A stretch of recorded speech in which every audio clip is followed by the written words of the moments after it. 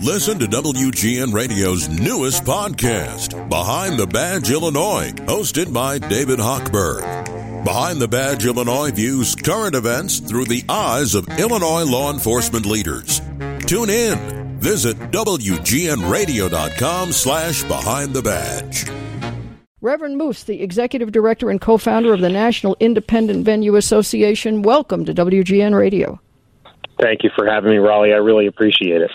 Well, I am so delighted to read about you and NIVA because I, frankly, had not thought about this segment of economy in the pandemic, and the more I read about it, the more I think that this is a virtual holocaust for independent music venues. Yeah, you're not the only one that didn't think about it, and it's understandable because for so many years, the independent venues and the promoters just didn't need to ask for other people's help. We figured it out. There was always something that could kind of just get, put together, or you work with your peers, or whatever it is that has to happen so we can get to the other side. And this one isn't that situation. This is truly an extinction level event.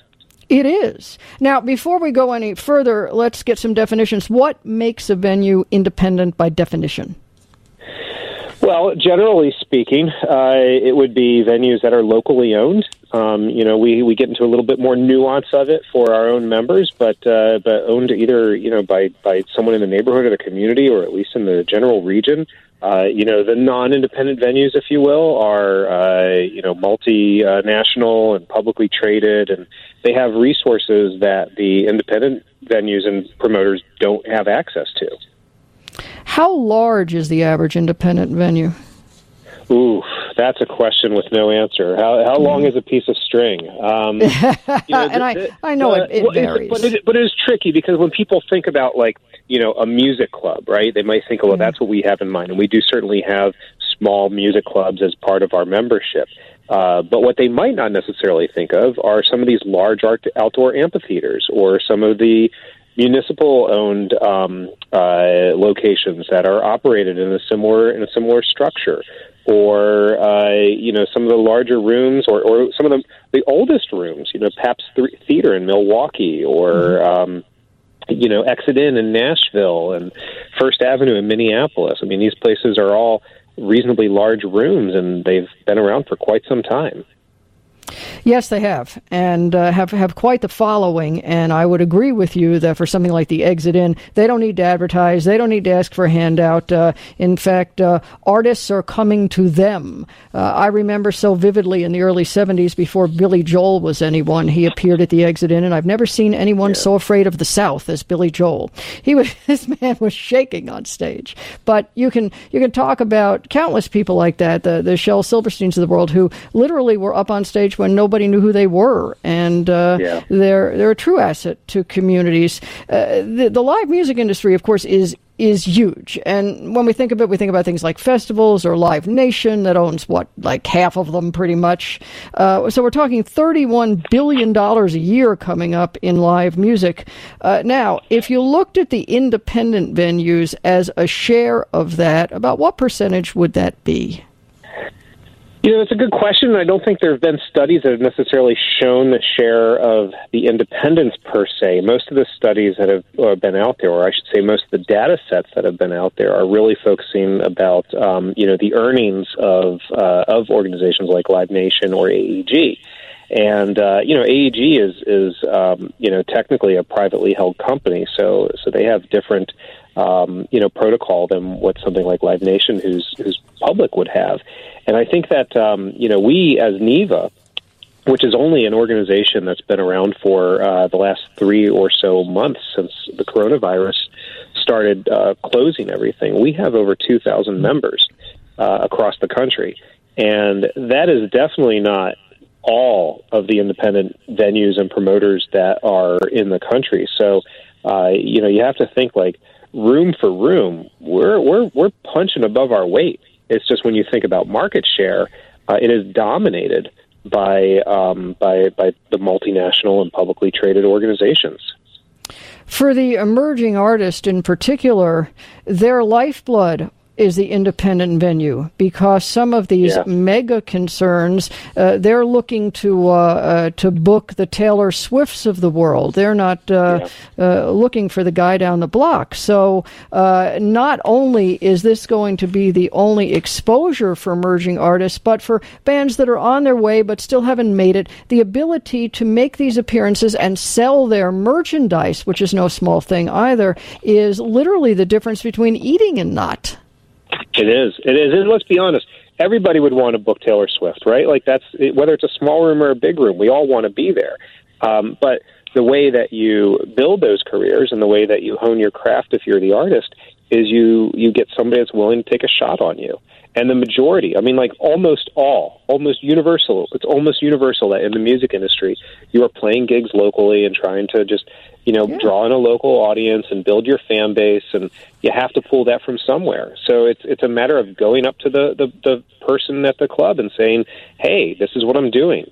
Doesn't it sound cool? Can you give me a shot? I can bring some friends, and it grows from there. Absolutely, and that really is the hallmark of modern popular music. Without it, I can't think of any act who would have necessarily emerged. Without the behind the scene things and all of the economics we can talk about that way. And speaking of the economics, that's another factor with live performances, is that traditionally, even going back to the 50s and the payola days, the labels wouldn't bother to give you royalties, these independent guys. They'd say, well, you got a hit, you can make more on your performances. So everything was geared to the act is going to make money from being on stage. And now we're saying you can't be on stage. Well, the same is true, right? The lion's share of most artists' income is coming from touring. Without that, then you have to come up with another solution. What's that other solution? It exists somewhere, and people are certainly being creative and trying to figure out what that is. But the answer of it is we have to make sure that when the other side of this pandemic life that we're all in the middle of passes, and we're trying to regain some sense of what was once before, we're going to need to have options, and we're going to need to have local champions, and we're going to need to have people that can open their doors to those in their neighborhood and to those that are just starting out. And the truth of the matter is independent venues were the first to close, and they will be the last to open. Yep. And so if we aren't able to actually bridge that gap from when they were closed by government order in every single municipality across the country, and then the government has a responsibility to be able to help see them through to the other side.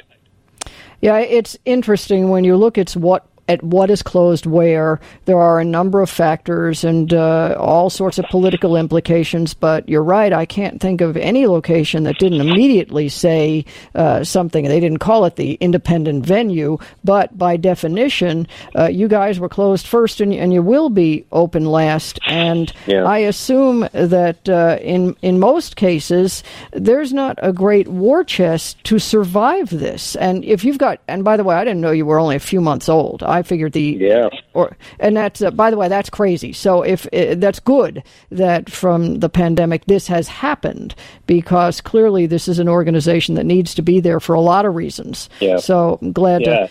I mean, for years it's been discussed, right? The various different people have discussed, and I've had conversations with people just from my position, which is different than being a promoter or a venue operator, in how we can potentially help organize something of this nature. But it did take an industry-wide event like this to be able to happen. I mean, I think that there are a number of different ways that this is going to be good for the industry, good for the artists, good for the radio programmers, good for everybody involved, that will see a benefit from there being more options within the market and more competitive options within the market too. But we're at this stage now, and we need to be able to get through survival first, and then once we get past that, we can talk about being able to better help the members and the different venues and help grow future communities and tomorrow's venue owners and promoters in territories that might not necessarily have too many promoters.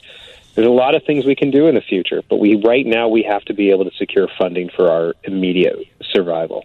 Right, you've got to survive. That's the big if. Without that, nothing will follow. I'm talking to Reverend Moose. He's the executive director and co-founder of the National Independent Venue Association, also partner and co-founder of Marauder, and we're going to find out about that as well. If you'd like to join us, by all means call 888-876-5593. That's 8888 Raleigh.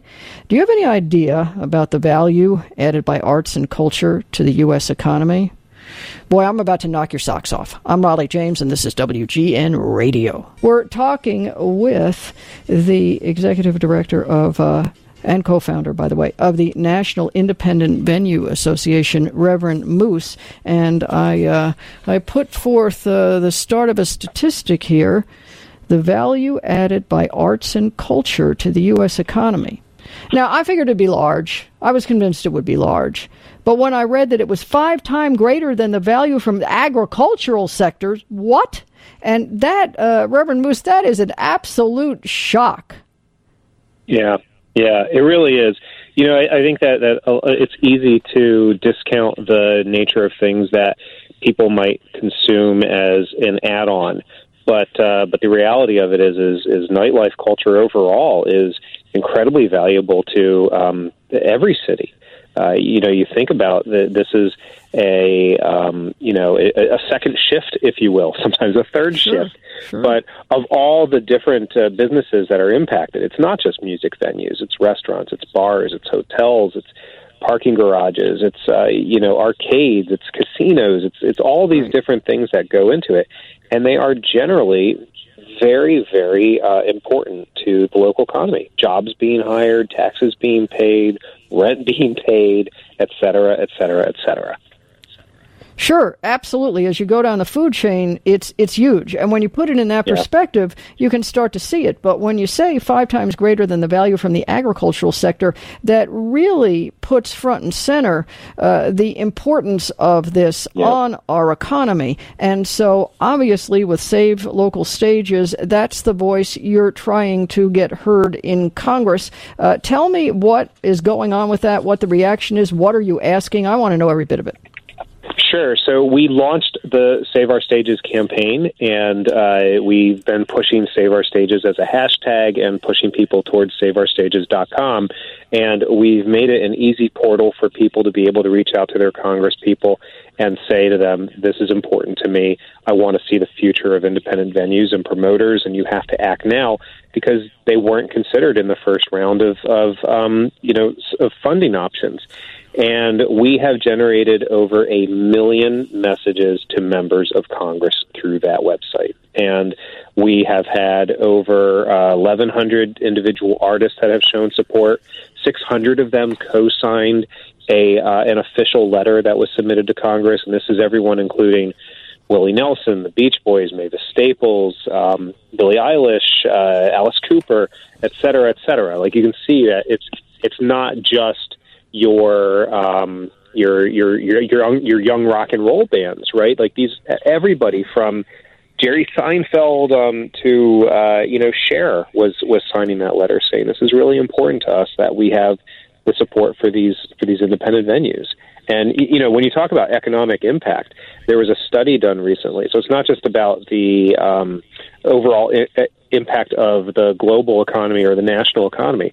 There was a study done recently that showed in Chicago that for every $1 that was spent on a ticket, that $12 in local economic activity was generated out of that.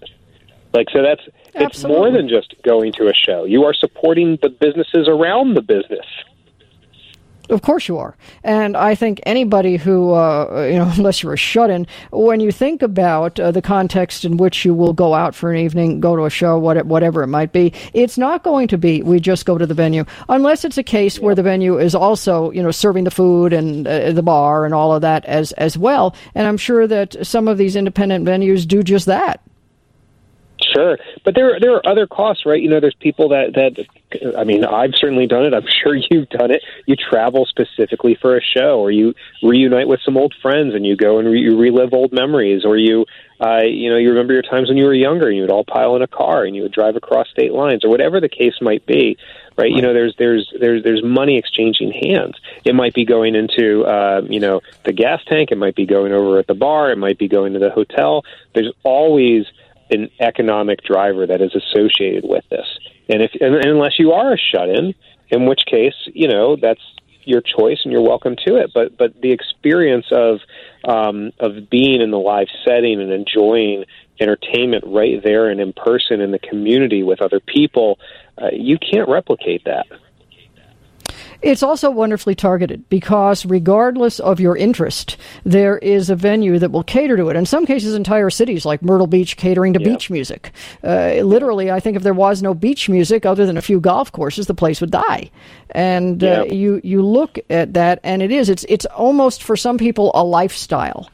And I think that, we tend to think about, oh, well, it's just the clubs and only young people go and they drink or whatever. But the reality is no. If you're living and breathing, this is a part of your life. And when I think about this and I think about the programs that we know that have existed from Congress so far for businesses, you think about like the PPP, the Paycheck Protection Service, that thing, while wonderful for some employers, I would assume the independent venue doesn't have that many employees. Most of what they do with the bands and everything else would be independent contractors. So I don't know that they would get a lot out of that program.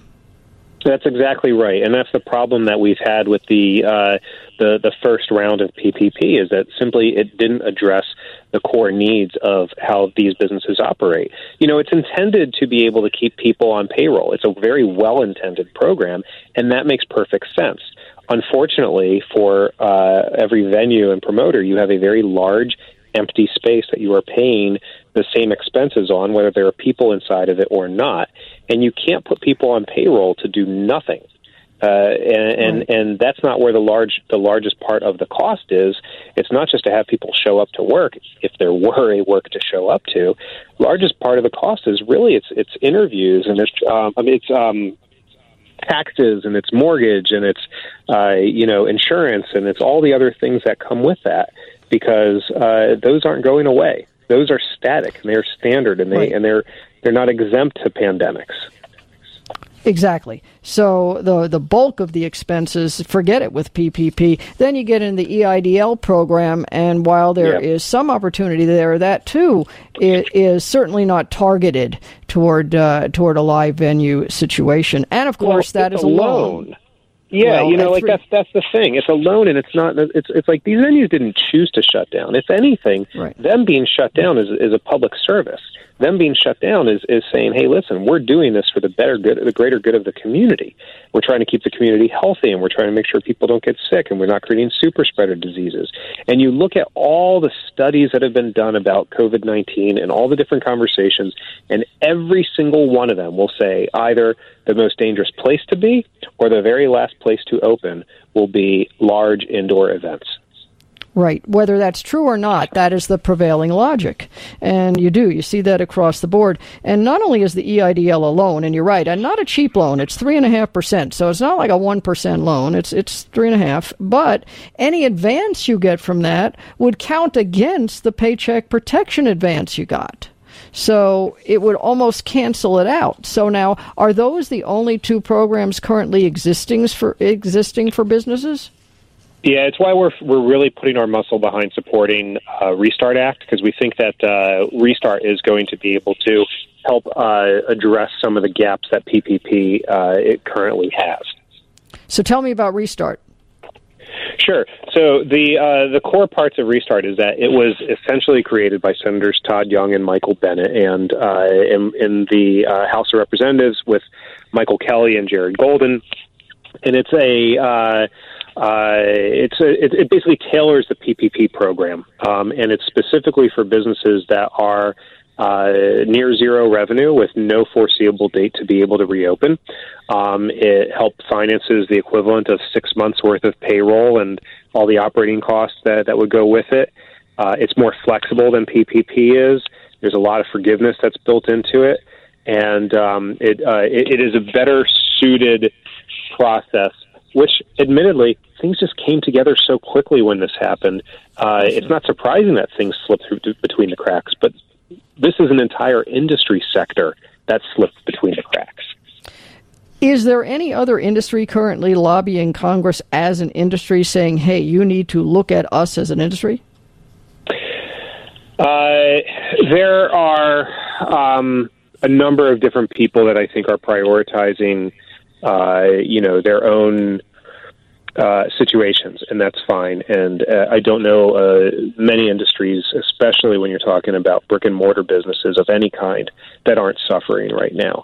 I think that there's no real partial solution to this. The idea of being able to open at 25% capacity isn't realistic. I mean, that's a terrible show any other day of the year, and that's not going to get people through the next potential year and a half of continued shutdown. I mean, it could be that long. There are people that are saying that we're unlikely to have, live events for, the end of 2021, maybe even up to 2022.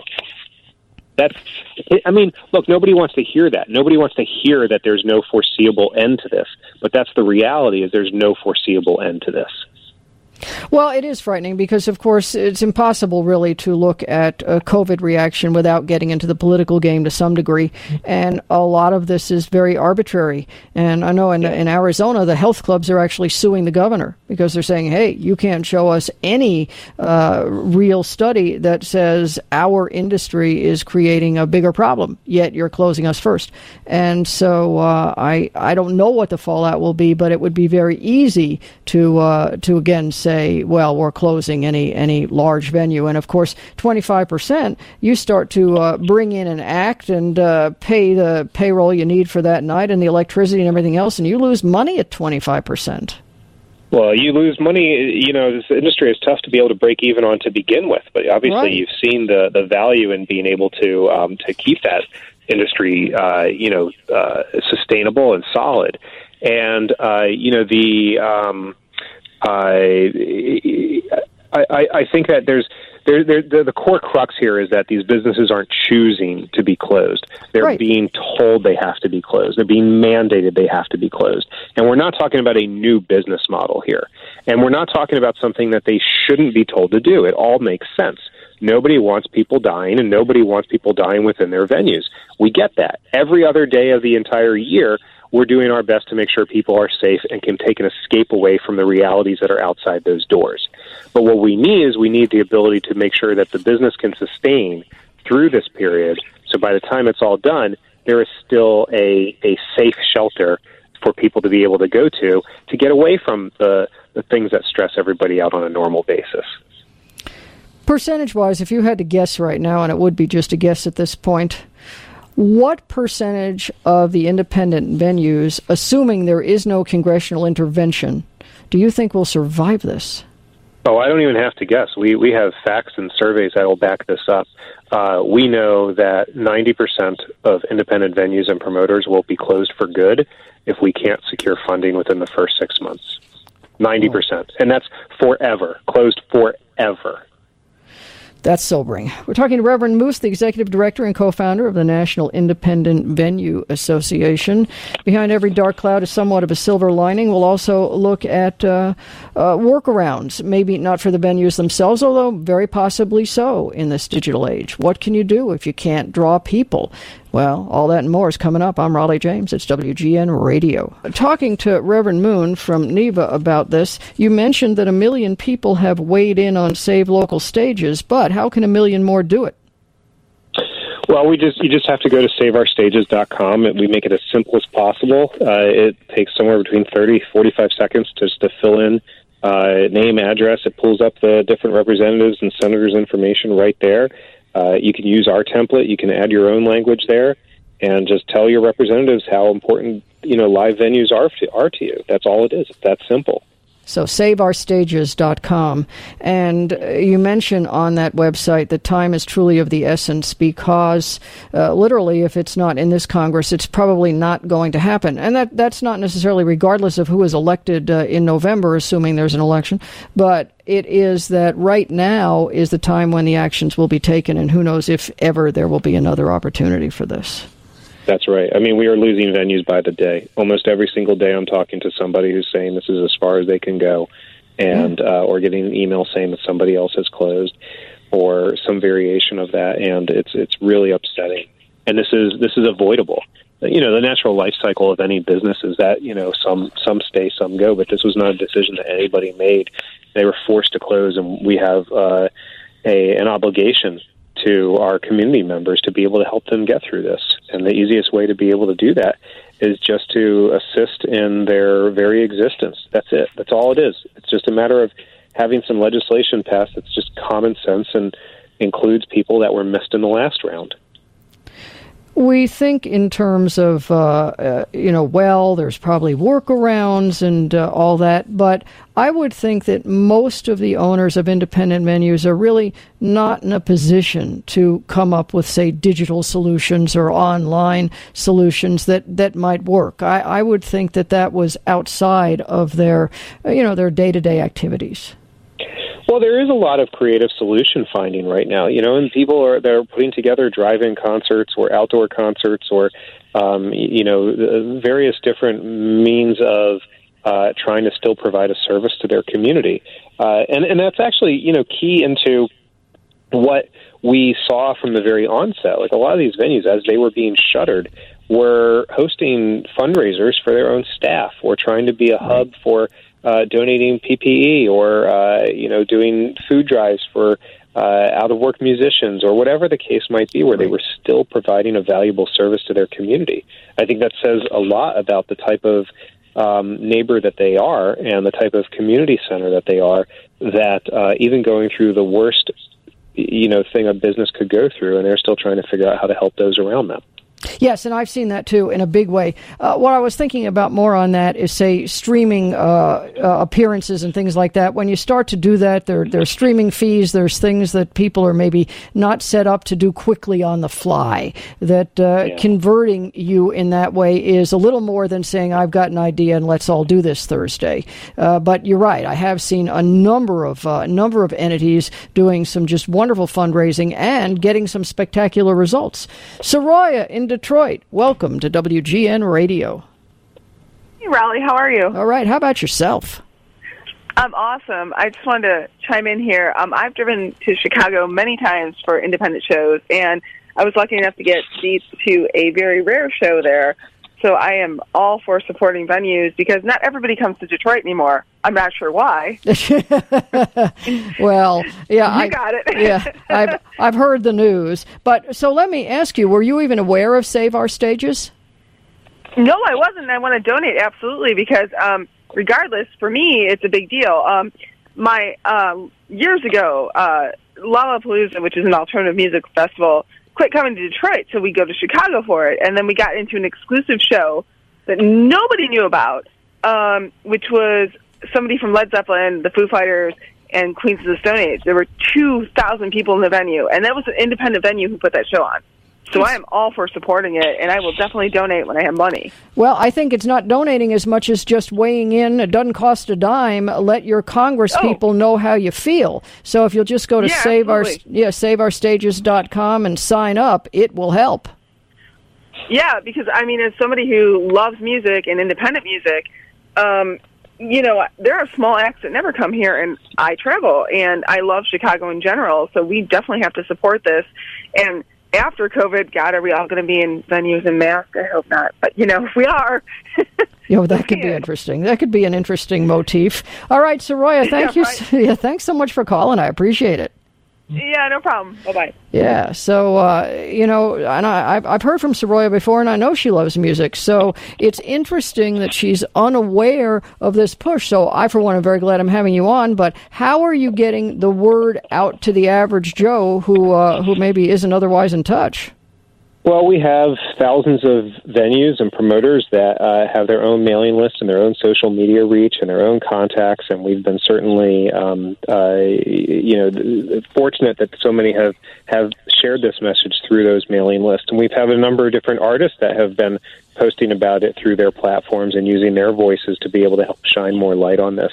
It's been great to be able to see that kind of support. And I think that, we are a sector that people just assume will always exist. And right now, if we're not able to save our stages, the likelihood of that is pretty slim.